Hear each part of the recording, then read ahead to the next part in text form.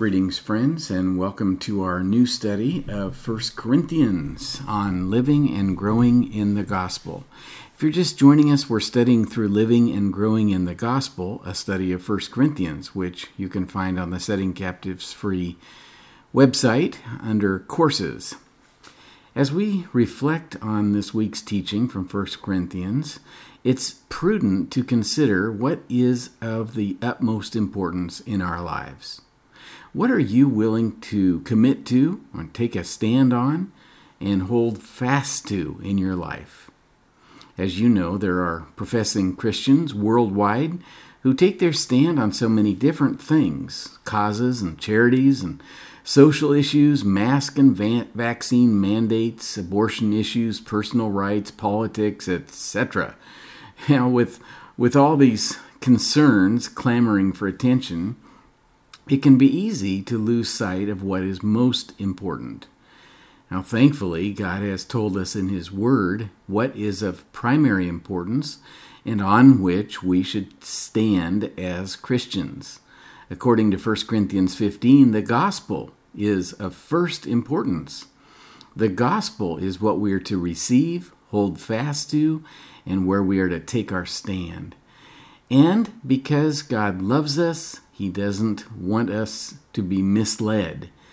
And so He has defined the gospel for us.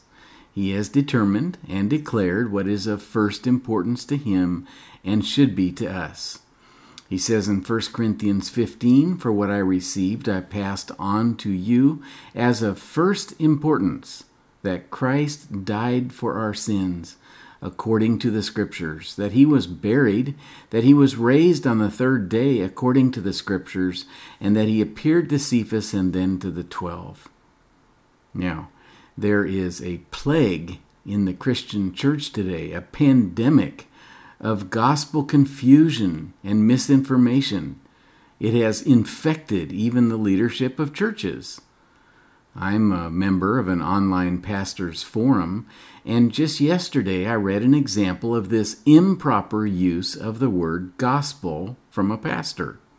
He said the following, and I quote, "The gospel is everything God is doing in the world today." As you can see, he missed the mark. With leadership who misuse the word gospel, it's not surprising that there's such confusion about the gospel in so many powerless churches.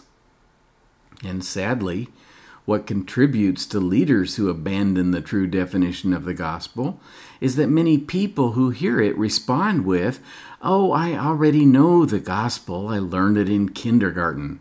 I hope this study goes deeper. I need to move on to something of more substance. I want the meat of the word, not baby's milk." And that kind of attitude comes straight from Satan. We know this because 2 Corinthians 4:4 tells us Satan wants to blind our minds to the gospel. Why is this his goal? Well, he knows that the message of the cross is the power of God for salvation and also for us who are being saved. 1 Corinthians 1:18. Satan can't stand us having all that power, and his goal is to keep us weak and enslaved to sin by convincing us that we don't need the message of the cross.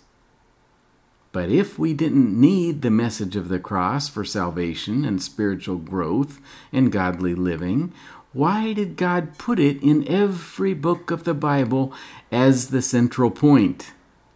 If we didn't need it, why did God call it the message of first importance?